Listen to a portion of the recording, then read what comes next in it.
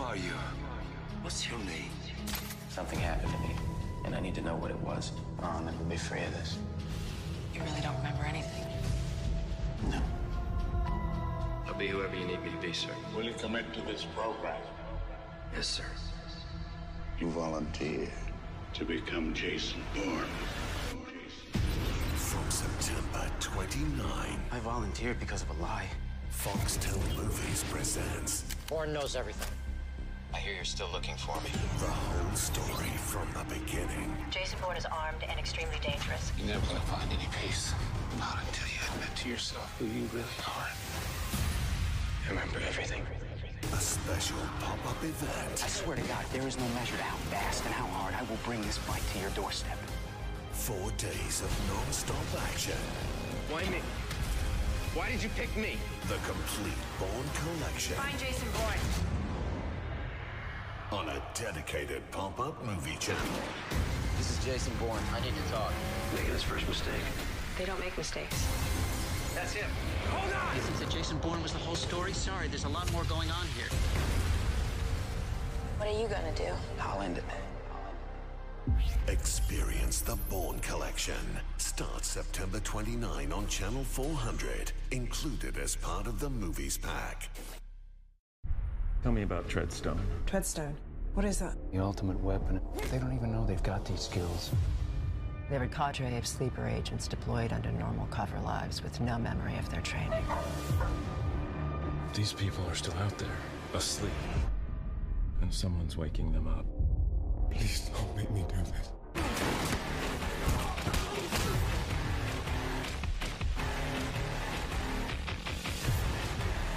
He woke you.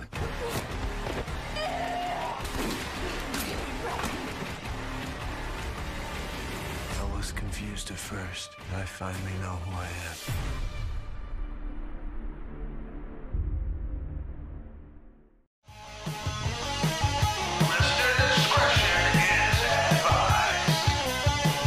It's a jacked up review show. It's a jacked up review show. Jacked up review show.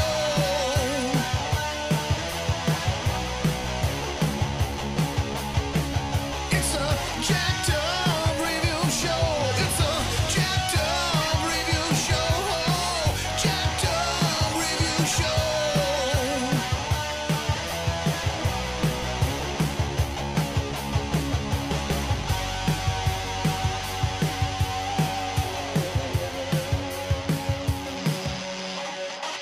Welcome once again, ladies and gents. We're going into another chaotic yet very addicting spy movie franchise and kind of a partial TV franchise as well. And is Robert Ludlum's Jason Bourne experiment. And welcoming to the show is guest Corby Stephens. Welcome, sir. Thank you very much. Glad to be here. Anytime. So let's back it up a bit. So what was your introduction to just espionage and just action adventure movies? Oh gosh. Specifically action adventure movies would probably be the Indiana Jones franchise. I'm just old enough to remember seeing the original Star Wars as my first actual movie experience, but specifically action adventure stuff would be probably indie. That's wild that you mentioned that, because yeah, there is a connection here. I do recall in a recent interview, George Lucas and Spielberg, when they were asked about just what movies that they were just blown away by that just had great character development and excellent stunts, they both mentioned the Die Hard movies and Jason Bourne franchise. And to make an even bigger connection, Frank Marshall and Kathleen Kennedy, Spielberg's right hands, were producers on this for Universal. So yeah, for sure, the quality stuff. I think after that would be. I saw way too many movies as a child that no child should probably have ever seen. But it was the '80s and it was a different time. Bond fans will be disappointed. But my first exposure was the Roger Moore Bond movies, and that was the spy stuff specifically. That was my first time for that, and found that to be very fun. I can understand. I mean, those definitely played on TV more often than not for whatever reason. Yeah. cable airing and that kind of stuff. Yeah. I think The Spy Who Loved Me and Dr. No were the first ones I saw all the way through. But yeah, like you say, I mean, more or less, it seemed like just I think everyone just kind of had a fantasy. It was like it's fun to be a spy or an assassin. Yeah. Yep. International globe. Yep. Well, you've got the hit song "Secret Agent Man," which is still a great song, I think. Yeah. Just great lyrics, tells the story, and great music, and yeah, it's Tom everywhere. Jones, right? Or I don't think it's Tom Jones, but it's very Tom Jones-esque. Because someone else I think covered it for like Austin Powers, I think. Yeah, Tom Jones did a Thunderball for the Bond series. Oh yes, he did. Close enough. Oh man. So what is it about spies that appeal to people? Because like I've talked with other pals the other day about Spooks and Tom Clancy. Is it just the secretness of it, or the fact that it could exist, but we don't really know the full side of it? What is it? Man, that's a great question. I think as a person watching them, I like to, I like most people probably assume the role of the character and like what would it be like to have this, to be unknown completely, like to not be known by anybody, and to have all these either weapons or skills or and wanting to give all for king and country, so to speak. But just and then the idea, is this real? Like, are these stories based on MI6 and the CIA and these clandestine organizations? Is our government really doing this stuff? And of course, someone hearing this is probably going, "Duh, of course they are." Right, but at the time, it was like the internet wasn't what it was today. No, nope. Often stories would just disappear anonymously, so it's just like you would just have to say, okay, was it someone, kind of like we kind of had culture wars kind of like that with even the corona outbreak. We had scientists who had their own side of the story, and they were either being censored or they were incorrect, but they wanted to preach their nonsense. So it was just like same kind of deal here, where it's just like, okay, is someone leaking something as a national security power play, or is it right? Yeah, is the denied truth the thing that's right in front of us the whole time? And I mean, it seemed like the farthest we ever got was just, why are we going to war, and how there were always like 5 different stories. Yeah. Yep. Yeah. Whose agenda are you going to follow? Right. Yeah. Do you want to keep your job, or do you want to just go to somewhere else? That's pretty much. Yeah. How much do you really care, like a secret agent? It's chaotic, and basically there always kind of are war movies, even if they're only like in, say, a foreign country fighting a giant militia for like 20 minutes. But there's always wars. Yeah, I think you can probably go back to just any era of history, and there will be stories of soldiers and knights and warriors, and it's just I don't know. They were the original heroes. So now we have people who have lip injections are our heroes, or right. The most talented person is the hero. It's like, well, what do they do? Like, okay, yeah, they can sing, super, but like, what do you do to the betterment of man? Anyway, that's my own hobby horse. I'll stay off of. I've noticed that too. It seems like Time magazine, I'm like, I don't even trust it anymore, since it's now working for the Koch brothers, a totally different kind of industry. But it is kind of wild though, how now you see even more often than not, where what parental company has owned whatever company, and now their total brand has changed up. And examining Treadstone, this, they're basically. So would you say they're more NSA, National Security Agency, or CIA? Because it's like they take CIA recruits, but then they kind of do their own thing, but they're not working for NSA. Yeah, it seems like in the movie they tend to be under the CIA, is at least over them and running the program. But it's like an onion. There's layers there, so who really knows? Nice contrast. Yeah. It's the CIA, but it's within the CIA, and it's within that, and who knows? And it's all black book financials, and yeah. Well, and so it wasn't known until many years later, especially listening to the commentary track. But when this first 2002 movie, came out, it was technically the second adaptation. There had been a 2-part Richard Chamberlain movie in the 80s that was decent, but yeah, this was definitely the second, maybe the third. No, definitely the second movie I ever saw Matt Damon in.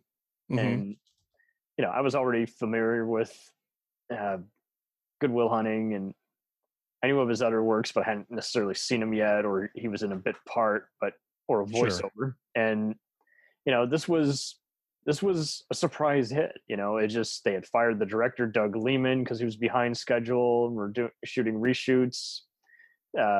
Damon was working extra hard to learn a bunch of different languages for the movie to some extent. Mm-hmm. You had Franca Potente, who had been from Run Lola Run, making her big, international splash here. And to add to that, I mean, it's coming out in April, which is typically, Sure. movies they don't have any faith in. They just drop them and make their money back on home video. But it made its money back. And it says a lot, because you look at the trailer and you're like, ooh, that looks almost as junky as some of the other loud MTV edited, Yeah. movies. Yeah. Trailer editing is its own world. And I just always heard of it. My uncle had seen it eons ago, and my father and I just saw him on cable, and we dug it. And we definitely saw Ultimatum in the theater. That was fun. Yeah. I think I might have seen Identity the first time, maybe on a plane. Like, yeah, it was kind of word of mouth. It just, it made enough money for him to make and decent reviews for him to keep making them. But at the time, it kind of was just manually just finding out about it. Yeah, pretty much. It didn't help that there were so many other similar movies out that same year, spy movies, Minority Report, other fugitive on the run kind of movies. Yeah, there was. Yeah, it was funny. I was just, as you mentioned that, I was trying to think of other movies at the time that pop out, and I've seen Minority Report and some of the others, but this is the one that I can remember for whatever reason. I mean, the rest are kind of very dark and grim, and this has enough grim but still fun escapism. Yeah, they are, and the fact that it's not just sequel to me. It's not sequel for the sequel's sake. It's this story actually continues in an intriguing way, and not just a hey, let's make more money way. Oh, 1,000%. And these definitely worked more for me because, like, very, at that time, martial arts were becoming a thing, and while I could enjoy movies like, say, Equilibrium, these worked more for me in kind of like the Blade and Matrix movies, where basically, okay, we got martial arts, so the ones who came to it for just that will be entertained enough, but the ones who do want a pretty cool, complex story beneath it, strap in, fasten your seatbelts, it's a roller coaster. And I was already a fan of Tony Gilroy. He had done so many more movies than I realized he had done, like Devil's Advocate and this Special Forces movie with Russell Crowe called Proof of Life. And so, yeah, much like the other Men on a Mission movies and even the Rambos and Die Hards, I was like, okay, this is pretty cool in that, again, anyone can be an action star now, but at least they went the extra mile. I believe in what their persona that they're displaying on screen. Everything is able to make me suspend belief, and the soundtrack is good, and without being as intrusive as other ones where you're just like, oh, okay. Yeah, for sure. Yeah, the martial arts stuff was interesting in contrast to those other movies, because it seems like the other movies, it was in the other movies, the martial arts were a feature. They were very, the Matrix would be one of the more obvious examples, but the fighting was very flashy, very big, very sort of Hong Kong era martial arts for the sake of fighting. And when I watch Bourne and I see him fight, obviously it's impressive, but it's not over the top. It's like, I really believe somebody would fight like that. That looks realistic to me, not choreographed and flashy. Oh, totally. They use like a mixture of Krav Maga, and I think even in Mission Impossible 3 and Batman Begins, they said they used one method that Bourne used in one of his sequels, which was the Kinsei fighting method, which is a mixture of street combat. Like that move Tom Cruise even does in Part 3, where he has his elbows, to the side of his head, and he just whack, whack. Oh, yeah, just, And yep. And then you mix in another just fist punch and knee to the groin. It's Yeah, it seems like this is life or death fighting. This is not showing off fighting. Oh, totally. And I see a lot of people kind of deny this, but I've seen various PR releases where Taken, for Liam Neeson was inspired by this, and the producers were cited as saying for the James Bond franchise with Daniel Craig saying this is where they wanted to go with it because it was the thing at the time. But why do you think many nowadays will complain about how quickly edited the camera work in these movies are, and then no one really complains about those other ones? Do you think it's just everyone's just getting too old, or yeah, it's certainly demographics. I mean, I imagine somebody who would be the age of my uncle, for example, or uncles who were Sean Connery era Bond people, like that fighting was very slow, very lots of space, not much fighting at all. Really, it was it was just a few chops and kicks and a punch. And then you've got today it's so rapid fire that it can be overwhelming. And maybe Bourne's old enough now, it's 20 years old, where it's okay, it's been a generation. What do movies today look like in comparison speed wise and the same kind of fighting? And is my old man hat on? Yeah, because I mean, I see similar methods used on even TV shows. Like we talked about MI5, which other people know as Spooks, and 24, and it's like for whatever reason, I've never seen anyone really complain about the editing there. But no, he's become a punching bag, and yet everyone who's either a Bourne or a Commando fan seems to dig other franchises nowadays, like The Equalizer and John Wick. So I mean, yeah, I was going to bring up Wick. That also seems. I haven't noticed anyone complain about that, but I don't see too much of a difference. You never know about the internet. It seems like it goes in waves. Like people are now doing it with cartoon movies. We're like, oh, I love Shrek. I'm like, you didn't love it at the time? Okay. Right. Yeah. We will all find something to complain about. and I much prefer what did I enjoy? Because I was watching just even today to kind of get my brain back in the space. Ultimatum, at least the first 20-30 minutes of it, and it was I could sit here and watch all of these today if I didn't have to work. I just got sucked right back in. Like this is just good movie watching. 1,000%. And Jeff Amada took over for the fight choreography in parts 2 and 3, and he was known for doing the fights in movies such as Fight Club, and I'm trying to remember what other key movie he did that was a big thing. But this is where I first heard of him, and is like, man, this dude's been in the industry forever. And I've seen even Dan Bradley is a big second unit director and stunt coordinator from these, and his career took off. He's done other movies like the Bond movies and Expendables, and he was always quoted as, I'm pretty much playing God here. I have an actor. I have all these cameras in his car, and I'm able to elicit an emotional and physical response from the audience. It's dynamite. But I can see where the logic to it was. It was just the whole hey, just really just give them a bang for their buck. Yeah, and he certainly did. Okay. Yeah, so it doesn't seem gratuitous. No, it fits. It's part of the storytelling, and it doesn't bother me whatsoever. Totally not. Okay, so Jeff Amata, he also did the fights in The Book of Eli, Iron Man 2, and Hannah. So a bunch of other like or hated blockbusters, and I'm with you. Like compared to most of these other movies, I don't get driven up the wall like where I'm like, what is it trying to say, or it's too complex for its own good, where you lost me. What was going on here? Yeah, that's definitely a taste in movie. Movies with lots of flashbacks can be confusing for some. I usually enjoy them. You brought up the Treadstone TV series, and it made it one season, and when it was on, I made it halfway through because I don't know if I was just tired at the time, but it was too much even for my brain. I mean, there was just a lot of flashbacks and forwards and who's this age and when, and it didn't work doing it once a week. They should have done a 2 episodes at a time kind of deal.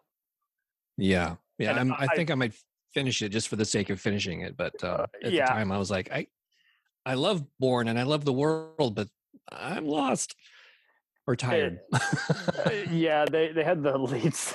Yeah, the lead star from War Horse, and I totally didn't recognize him, but they had all these other talented actors. They even had Michelle Forbes from Homicide and Star Trek. Yeah. One advisor guy, and Michael Gaston, who's this bald guy who just about everyone has seen play a government guy who may or may not be on the same page. And right. Yeah, I cheated. Yeah, I waited 4 weeks and then started binging it and was hooked. And that's the way that I do it with most shows, because I just know there's going to be a hook in.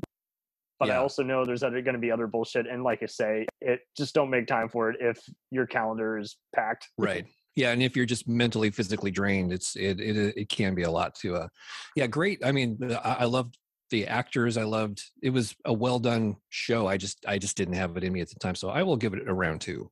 And like Legacy, it acknowledged the whole universe without needing to put in stock footage. Because like I had seen other shows that, I mean, I even mentioned Minority Report. There was a really bad show based on the movie, and I wanted to get in. And I remember that. And midway through, I think I gave it like 2 more episodes, and each time I could barely make it through an episode. It was just bland, and I'm like, is this CSI? Is this House of Cards? What is it?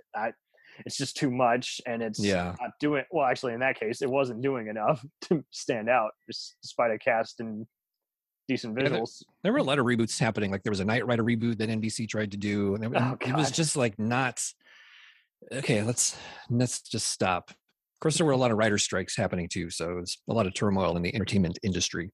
It came really way too quickly there too, because like it seemed like.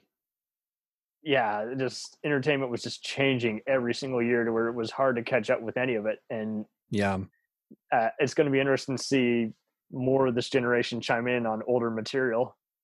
Because they're looking at it now and it's like, again, you either had cable or you were still setting the tape to record until at least 04, 05, and then, and now records are back, but everyone still seems to not realize, you either want, it's just a preference. And I think the industry has slowly learned you got to just give people options and make a little money off everything instead of trying to put them into one corner. There's no, that era ended with, I think, railroads and automobiles. You can't just put it all in one basket. You got to diversify. Yeah. And there's some people who don't want to do either. Nope. And then and they will go the way of like the JC Penney. Like totally off topic, but if like Sears and Penny's and those stores had done what Amazon did, if they just put their paper catalogs in a digital form, they would be thriving today. But nope. That's a good, didn't happen. That really is a good contrast, because like this movie franchise was coming out when there was like like maybe 5 different kinds of franchises, and it survived pretty well, because like 2002, that was a big year for movies, and it just kept going big, even every year, unaffected, always a loyal audience. And like you say, JC Penney's, that's definitely the way to go if you don't want to do Target or Walmart or Yep, for sure. These the whole, just the series, when I figured out, when I was watching the third one for the first time, the Supremacy, and I figured out that it was kind of like actually movie 2.5 when they overlapped with the timeline of the second movie. I was like, that was really cool. That was an interesting storytelling tool. And it does things that even now it seems like you can only get away with in a spy movie franchise. I've seen some superhero movies do, but those are always nerd backlash. And it seems like spy movies, that's like the only one that I think you can get away with, where it's like, hey, the heroine has just been murdered. Now the Mhm. main character is gonna go batshit and Mhm. in an organized way, mind you, Yeah. and avenge her and find out the truth. And I think this is it. I was seeing so many other kind of spy movies here and there. I mean, there was even Syriana, and what Yeah. was uh, The Kingdom was another one that kind of implemented a lot of that same. I saw Peter Berg pretty much based his career on similar Born Identity kind of filming. It's like Yeah. use steady cams with camcorders and profile a bunch of FBI guys going on Yeah. a men on a mission, and then let the actors kind of throw in some ad libs to personify them, and you got Yeah. yourself a crowd pleaser.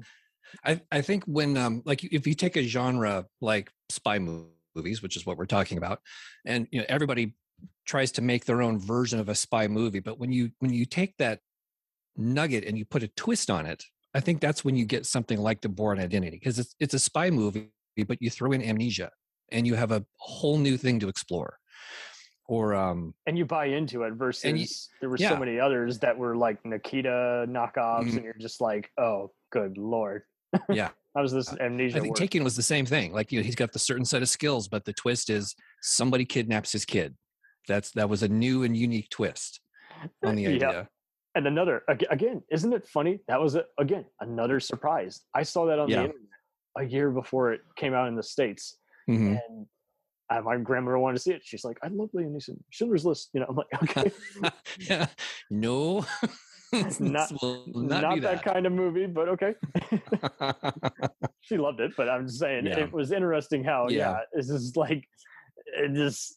And Neeson thought that movie just wasn't going to be spectacular. It was no different than any Harrison Ford or Jodie Foster movie, but somehow it was different enough, and it was a mega hit. And he's at the 5th stage of his career, and that's what he's been doing the last 2 decades. But this is interesting how it too kind of has kind of the grit of kind of 70s kind of movies, and it has something for everyone. So if even someone who wants something harder, kind of like something junky like a Steven Seagal movie or a violent Charles Bronson movie, there's a little something here for you. Yeah. Yep. It definitely does. I liked all 5 movies. I liked the Jeremy Renner movie a lot on its own. It was just a nice little. Why do you think? I mean, they gave it so much warning in the poster and the trailers. It's like the system's been shut down. They even had the other supporting cast coming back, and it seemed like it caught on after the fact. But I caught it on DVD. I bought it when it first arrived, and I sat down. My father saw I was watching it. He sat down with me. He's like, "Oh, no way, I'm not watching this." It has a way of drawing you in because it's a thinking man kind of movie, and it is. It's like, how are they going to tie it in to the rest of the world? And another shot at playing the Aaron Cross character, Mr. Renner, because I think so. There's a recurring joke in fandoms on how he's part of Mission Impossible and the Avengers, and they don't really use him. He doesn't do anything. Right. Yeah. He did something. Yeah. Mission Impossible, Avengers, Bourne. He's in a lot of places, and I think he's underutilized. Totally. Yeah, I could see more of that for sure. And kind of like Matt Damon, he is. What was he doing before this? He was doing a lot of tactical Western and war type movies, and it seems like, I don't know, it's like the right people get it, but it's not embraced by as many people. And Matt Damon, come on, he was Private Ryan, where you hate him, right? He's a coward, and then you see him avenging himself, trying to be a trooper and lead his platoon. And in between the Bournes, he did a cool movie with that same crew called Green Zone. And again, I took relatives to see it, and they dug it because it was a thinking man's movie. And they're like, hey, even if someone didn't see Saddam, is like, and other people fleeing the country, well, it still has some interesting parallels. And it just came out at a bad time where everyone was getting tired of war movies because we were still, at war in the Middle East. And Renner's kind of the same guy. Need a break. He came out with Wind River. He came out with, 28 Weeks Later and all these other movies where he's often a very invaluable sniper or cowboy. And I'm just, when I saw him in this movie, I was like, I will totally pay to see him do another kind of spy movie or cameo as Aaron Cross again. But yeah, wasn't meant to be. Yeah, he's I'll respect to him. He's a great actor, but he's almost a character actor. Not quite. I wouldn't pigeonhole him like that, but he's very I close. know what you mean. But that's just it. Like those are my favorite kind, where it's like regardless of whether they can carry a movie, they're just in the acting zone. They're not here to bullshit around and joke about who slept with who or who has a great better trailer. Is like yep. And he's funny. I just think when he wants to be funny, he's really funny. He does get like maybe one or two dry moments in here, especially when he's in the cabin with the other operative who's basically he thinks he's here as a spotter, but he suspects him, and we the audience get the feeling it's like he's clearly here to cap him in the head when this mission is done. Yeah. Wasn't that Oscar Isaac? Wasn't that the spotter? I think that's what it was. Oh my god, that was Small World, man. Yeah. Oh, another Small World connection. I was in Supremacy. It was the guy who played Zemo from the adventure movies was the brother of Bourne's dead girlfriend. My sister was going back through all of his movies and was very blown away by that. And I'm backtracking on that a bit. Totally. In Legacy, there's a lot of supporting text. Corey Stahl, of all people, who was later on a bunch of other bigger movies and shows. Mm-hmm. Yeah. Donna Murphy, who's this other supporting actress who's been in a bunch of material. I definitely recognize her from one of the Star Trek movies. But yeah, on Supremacy, Brule is like a key contact, and Carl Urban is the main assassin there. And that's right, Carl. That was a big year for him. He had just was like, that's Boromir. What's he doing? Oh no! Totally threw me. Actually, I think it's Eomer. Close. Yeah, I'm sorry. Yeah, I'm sorry. Oh, yeah, just on me. Similar actor, but no, it's all good. But yeah, I know that's right. It was interesting because you've been in Lord of the Rings, you've been in all these other bit part movies, and then you do this Chronicles of Riddick, and then you do Doom of all movies, and then the Star Trek is like everyone wants to put Carl Urban in their movie. He's a great chameleon. Great chameleon. And he has he kind of injects a bit of humor in that assassin role where he's like, to him, this is as simple as killing flies. He loves it. He kind of gets off on it without, I don't know, unemotive kind of way, but he still kind of smirks. It's weird, but it's very well done. Yeah, it's different. There's a little snark to it. Like here we go again. All right, let's fight. Oh, another witness got away. And I love how the cat and mouse in these with all the assassins is very well done.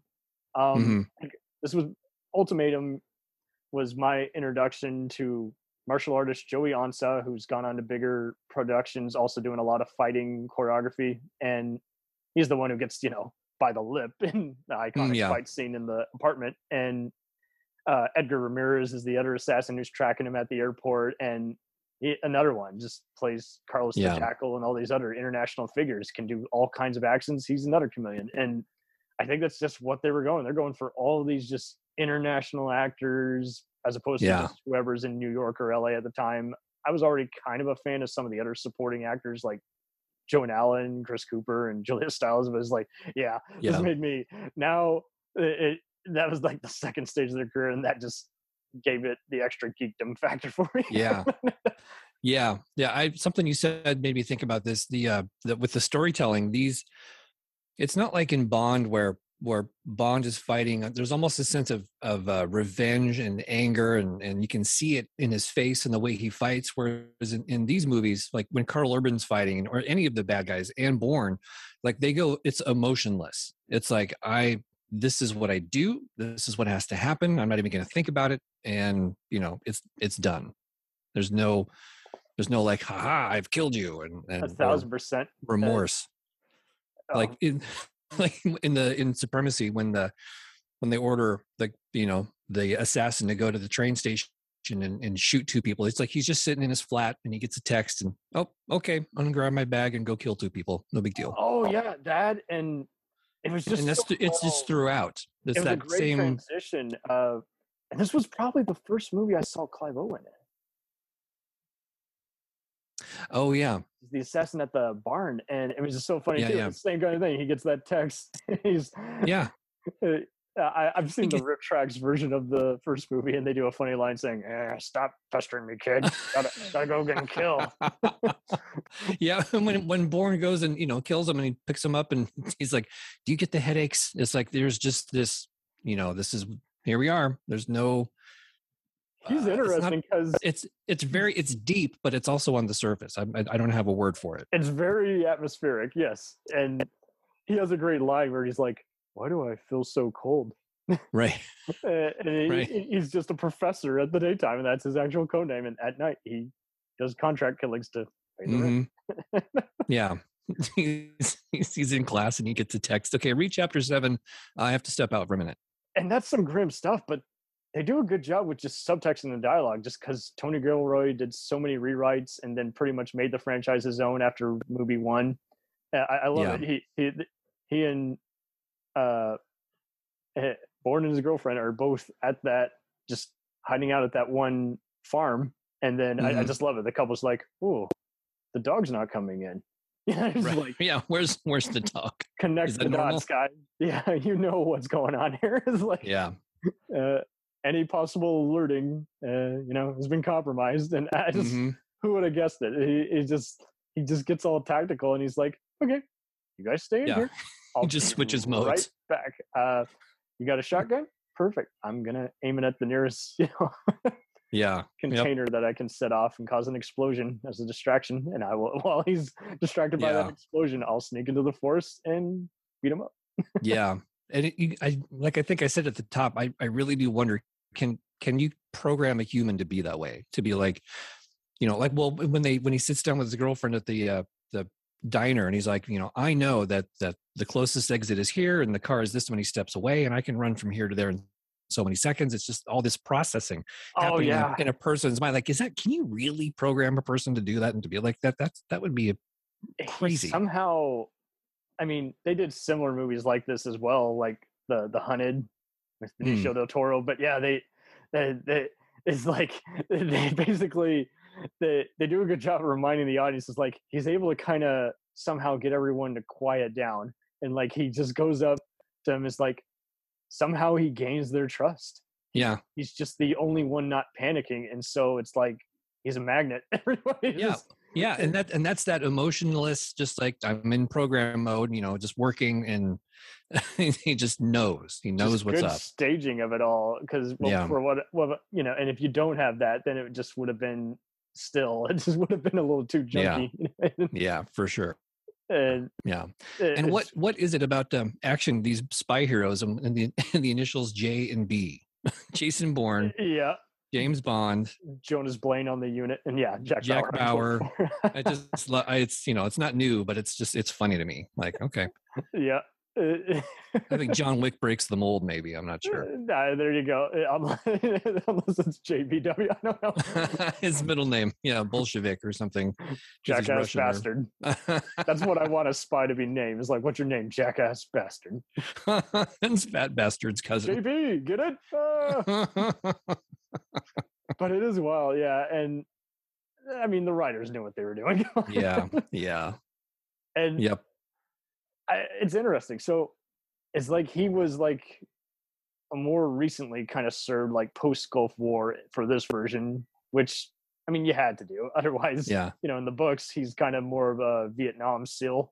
Sure. But the SEAL thing really did come into play, because then you can buy it even more how like the Terminator, he can be just without food for 48 hours, and just always watches 6. And I mean, you buy it for when he crashes into the water. He can hold his breath, but his girlfriend can't. And that's why he's so pained, because he's like, I had every chance in the world and she didn't have a single chance.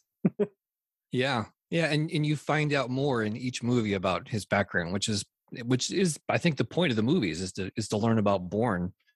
And in the last one, you find out about his dad, and it's just there's a lot to still dig into there.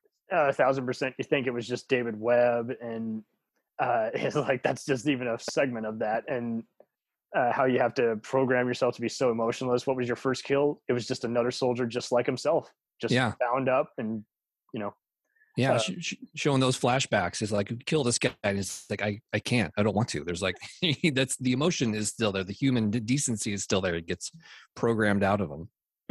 Totally. We thought Chris Cooper was the big bad. He was just following orders. Brian Cox was the main big bad. And so there you go. He's both in charge of a family on Secession, created Wolverine, and oversaw the Bourne project. So. He's got a niche. He's got a niche. He's an evil bastard, and we like him. And it's just so wild too how he just picks on some of the other techs, and there's even some other bit parts from other future A-listers. Walton Goggins is one of the techs in one scene in movie one. Right.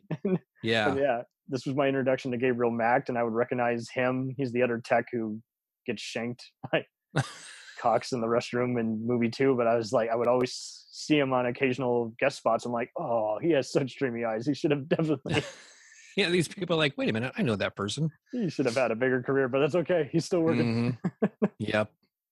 Yeah.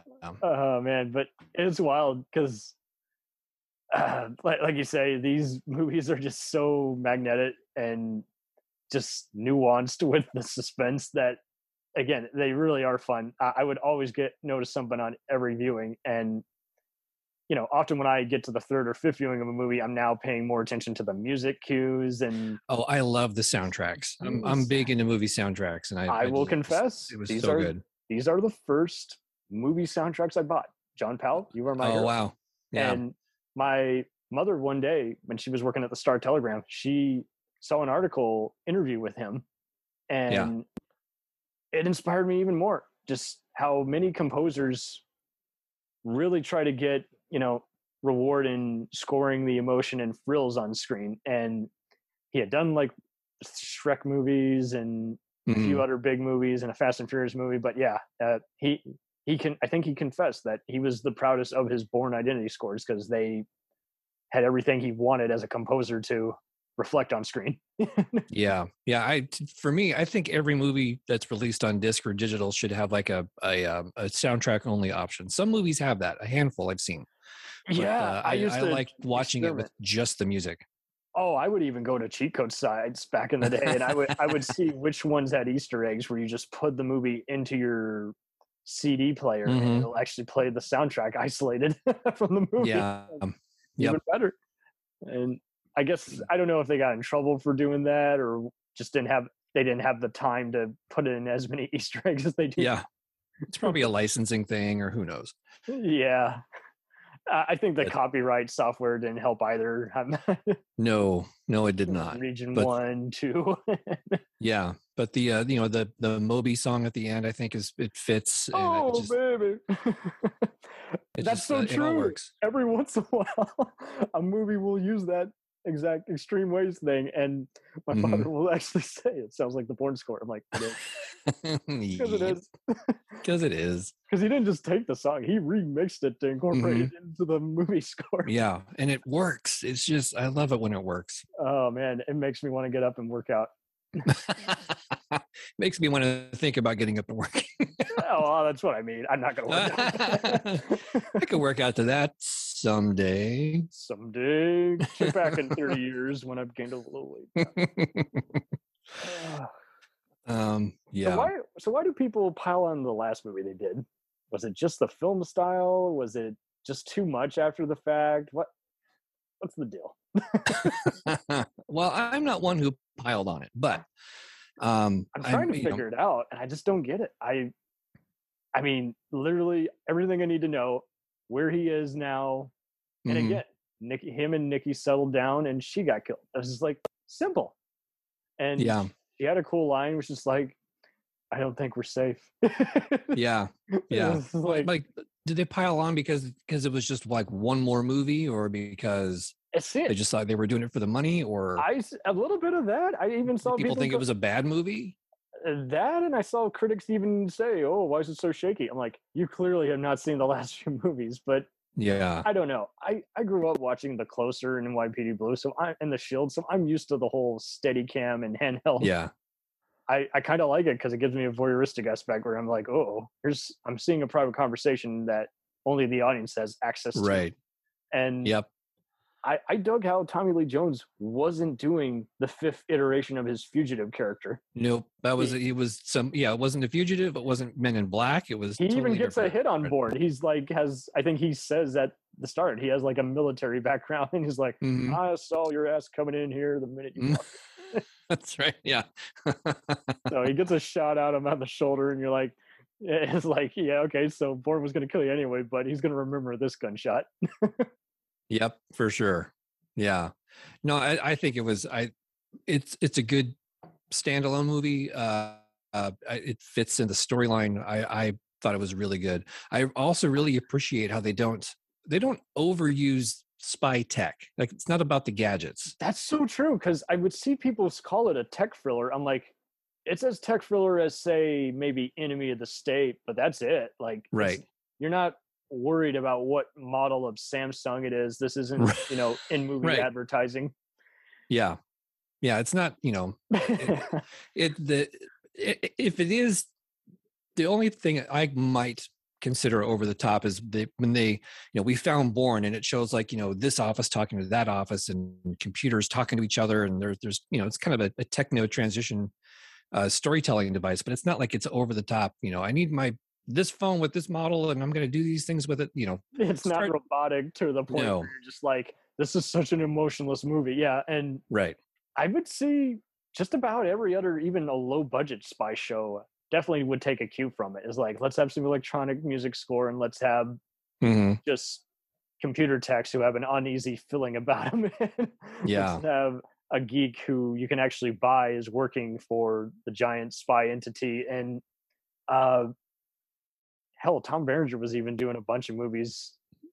It's a lowbrow name, Sniper, but he was doing that Right. exact same kind of thing where he was kind of,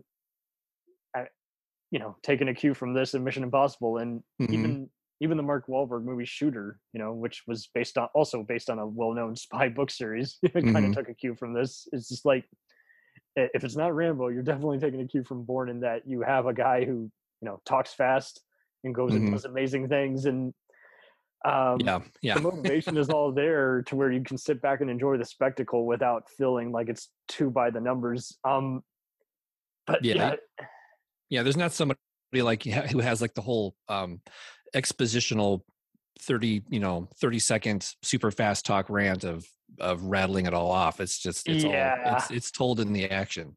Even in the final villain, when they're saying something, it's barely even a full speech. It's basically more like, what do you think was going to happen, in just a well-acted argument. And because, like you say, so many other people, there'll be too many cooks in the kitchen to where you're like, okay, that's a little lame or too much. But Bourne did it pretty well. Gilroy just sizzles with dialogue writing. He wasn't able to return to the last movie due to working on reshoots for Rogue One. But fun fact, so he and Matt Damon respected each other, even worked on a bunch of other movies together, and he wanted to kill Bourne off in Ultimatum. And oh, wow. Matt Damon completely disagreed. And kind of like World War Z, where Brad Pitt and the director Mark Forster went and talked to each other, they kind of did that. We were like, okay, we politely disagree. We like each other's work. We will always be there opening day to support them. It's just, we're too close to this. And so Matt Damon, I think he's credited as like co-producer. He pitched in and hired Scott Z. Burns, who he would later work with again on Steven Soderbergh's Contagion movie. He had him pitch up the ending and make it even more twisted, where it's like he has to fake his death. And so they wanted to kill him in Supremacy? Ultimatum, when he jumps off the roof. Yeah, okay. And yeah. And so they just had to just politely say, okay, I'm taking this in a different direction. Is that why the Renner movie was next? Yes. And that was interesting, because I think he even hired his editor brother John Gilroy to edit it, and Dan Gilroy was one of the writers on that, who again had long been, has also done some good work like Nightcrawler with and it's just so funny. These guys come from the whole family in Hollywood lives, eats, and breathes film. One of them's a big editor, and the other two direct and write movies. And that was pretty much, I think, Dan's foot in the door, because he had done a bunch of other small time thrillers, but he was mainly just known for being associated with the unmade Superman Lives movie Mm-hmm. that never came out. Yeah. Oh man. That's a great documentary. I enjoyed in the last movie. My brain's still working through the last movie. Oh, okay. How the in the earlier movies, he's got the woman at the CIA who's actually like wants to help him. Wants Alicia to help him Vikander. That was a good twist. find out who she. So like she's on his side, as is Nikki, but she's not as main. Yeah, and she's in kind the of going last along with it, but she's Mhm. trying to understand him as opposed to I'm going. She wants to. Yeah, she wants to catch him. She wants to find him. She wants to do her job, and then she finds out that the CIA has been real hinky about all this. And there's something dirty going on, and she wants to do what her job is, which is to find the truth and expose it.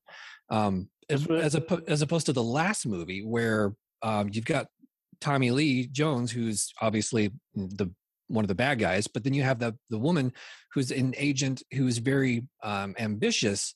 And you're not quite sure where she's at or where does she want to help Bourne, but she's just after herself. She doesn't really care what happens to him. She just wants to further her own career. So Bourne was pretty much all alone because they killed off Nikki. Yes, and that was an interesting contrast, I thought.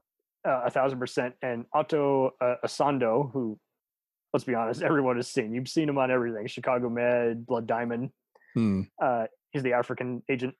Mm-hmm. I love how he pretty much is like, don't care, shoot on sight, overriding every order. And Riz Ahmed was interesting as like the geek who knows too much. And I love how they had that same element in there, just like, who was the guy, the journalist in Ultimatum? Oh, gosh, I just watched, I can't remember. I don't know Paddy his name. Considine, that's who it was. Yeah. And I mean, it's interesting here how like in Ultimatum Legacy, you have, Scott Glenn, who's always a reliable veteran actor. Oh, I love Scott Glenn. I love him so much. When I saw him, I geeked out in the theaters. Yeah. But it was funny how, in those earlier movies, he is basically just like, well, you know what you got to do, unless you want me to be the talking piece for our upcoming scandal, darling. And Lee Jones is pretty much in that same minefield, but they do little small things to where it doesn't feel repetitive. And like, I love how, once again, Vincent Castle, who again, beloved, I love the French European, connection. Him from Mesrine, Black Swan, Eastern Promises, La Haine, Crimson Rivers. And, here he just plays a guy just simply named the Acid. And I love how he fucks up his whole world when he's at the Las Vegas convention. But much like any other assassin, pretty much they're often trying to kill him while the other guys are trying to kill him. But he's interesting in that he's pretty much trying to instigate it, just make a bunch of stuff and then somehow leave a thumbprint that incriminates Bourne. So it's like, man, you are working overtime. You literally have no other life. Yep. Yeah, they want to burn. They want to burn him bad. They really do. And I love how he like shoves, I think, some of the other CIA agents out of the way. Is like, nope, my kill. My kill. Yeah. He's definitely got a personal thing invested in it, but one of the only ones. 1,000%, man. Oh man. And like you say, it's sometimes you don't always recognize some of these other actors, but then you see it on their demo reel or on their credits and they got screenshots and you're like, oh, that guy. Oh man, I've seen him more than I realized. Oh, that guy on Law and Order, that guy on Criminal Minds. and from this IMDb. Other beloved movie. Yeah, IMDb. It's a great thing. It's a beautiful thing. Where would we be without it? I doubt anyone would have as big as we without it. Oh man. Good stuff. I kind of croak up even when I see a late night show doing research and you're like, yeah, but they didn't even mention the best part. Right. The one cult movie everyone else also talks about. Yeah. Or they're talking name about that it one. now. They're talking about it now, but it's 30 years after the fact. Come on. And I feel in a way though, many of these actors, supporting actors, this pretty much made their careers. Corey Johnson's the other bald tech in the sequels, and I see him pretty much doing a lot of that same kind of thing where he's like a Joint Chiefs guy and giving advice, Mr. President. And probably the single best, so hot take, my single favorite performance in this whole saga, it's got to be either Joan Allen or David Strathairn. Give me a context. Okay, Vosen, the guy with the glasses, Yep. and Ultimate and the sequels. And just I've seen him. Later on, he was on that show Alphas, which was kind of a cool mixture of an original superhero and a spy elements. And I'm like, that's just it. He totally got this. He got to be even. Had he not done Bourne, I don't think he would have gotten that opportunity. Then he was recently on the Expanse, and he was amazing. He was flat out having to do what all the good Star Trek actors do, where you make up your own fictional alien language and then make it, be second nature as if it's a real thing. And like that, he is just the best at being either nutty characters or people too smart for their own good. And I love how he's just so manipulative here in this role because, he's constantly insecure about Joan Allen's, Pam Landy. Oh gosh. What is she doing? He doesn't he's willing to kill Parsons if he has to, because he's like, yeah, she's working with the enemy, and I don't care what anyone else says. Because the moment he realizes it's Bourne in that London train station, he's like, okay, close the doors. We're gonna shoot him. He's just like, this is what's gonna happen. Yeah, he totally does. And half the time he'll even look at the text and say, are you questioning whether this is legal or not? You're at the CIA. Get out. Dude's got some chops. He's got some chops. He's just like, well, you're either going to kill him or you're not. Mm-hmm. Yeah. Engage the asset. Engage the asset. Put him in play. Oh, so good. So good. Totally recommend these. If you get them, you don't. But there's plenty to chomp on for most. Most people who I've seen who just want any kind of action have often found these very rewarding. I will even shout out to my pal Mike Cruz.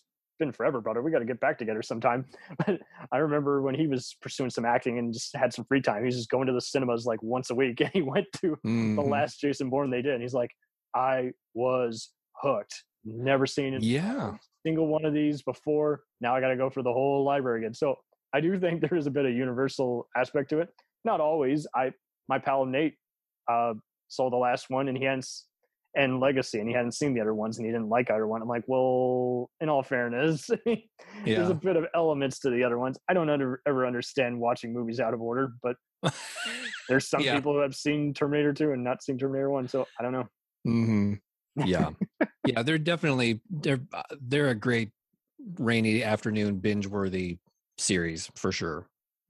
It would be interesting to watch this on a rain, because rainy is usually what we mention for movies we don't really care about, but I could be trapped anywhere and I would want to watch these movies. I could just watch some inspirational movie, and I'm in the Pacific Northwest, so that's kind of the western side, so it's pretty normal to have a rainy day. So that's any movie is a good on a rainy day. I gotcha. Okay. Man, yeah. It'd be funny if everyone did more lists like that. It's like movies that are mandatory must watch during the day. Yeah. What movies would you watch if it's 101 outside and you want to be in AC inside? Like what's a good hot day movie? Doesn't sound as fun. Doesn't sound as cool. I guess not. It's something about it being forbidden. Yeah, that's right. I'm skipping work. I'm skipping school. I'm going to watch Bourne all day. Yeah, playing hooky. Oh, man. Are they going to make more? Have you heard anything? Have you read anything? I think this is it for the franchise, unfortunately, but I at least like that Universal was able to kind of hustle it out with both that and their Purge franchise to say, okay, take it to TV and then do one more movie. And then I think it was just someone in charge of programming must have changed hands. I don't know. Yeah. Well, with so much content more and more available, it's harder to compete. It's like you almost want to make it for the fans, and that's the only real reason to make it. Otherwise, it's not like it's too much. It's cost too much to try to make money against everything else because there's so much more out there now. Give them a little more of what they want, and then use that money to come up with something new. Yeah. Yep. Which is what I felt like Matrix 4 was like, but we won't go there. Matrix what? the meta commenting movie. Oh God. So yeah, let's not end on Matrix. Let's end on Bourne. Let's end on Bourne. Extreme Ways. We did it. We went through the whole saga. So thanks a million for being on here. Where can people find you on the interwebs? They can find me. My name is spelled Corby, Corby, and it's Stephens with a PH. CorbyStephens.com. The social channels, Facebook, Instagram, and Twitter are all at Corby Stephens. Doing a little bit of revamping to kind of bring some of my more recent projects into focus, but those are the places to go. Totally. Okay. Yeah. Well, you are welcome back. Thank you very much. Anytime. Yeah. If you want to ever talk Star Trek, if you haven't already, I'm down with that too. 1,000%. We're going to try and talk the animated shows that are out now, if that's okay. Okay. Yep. Well, we'll do a revisitation on some of the newer shows, but yeah, we'll do a ranking of the whole franchise. Yeah. I'll my teaser will be, I argue that the motion picture is the most Star Trek-like movie out there. Oh, there you go. There you go. That's my, for the haters out there, deal with that. It's fine.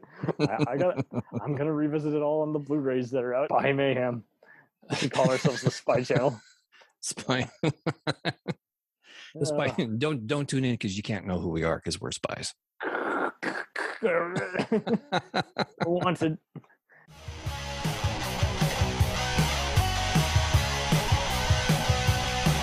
Follow us on the web on Facebook, Twitter, and Instagram.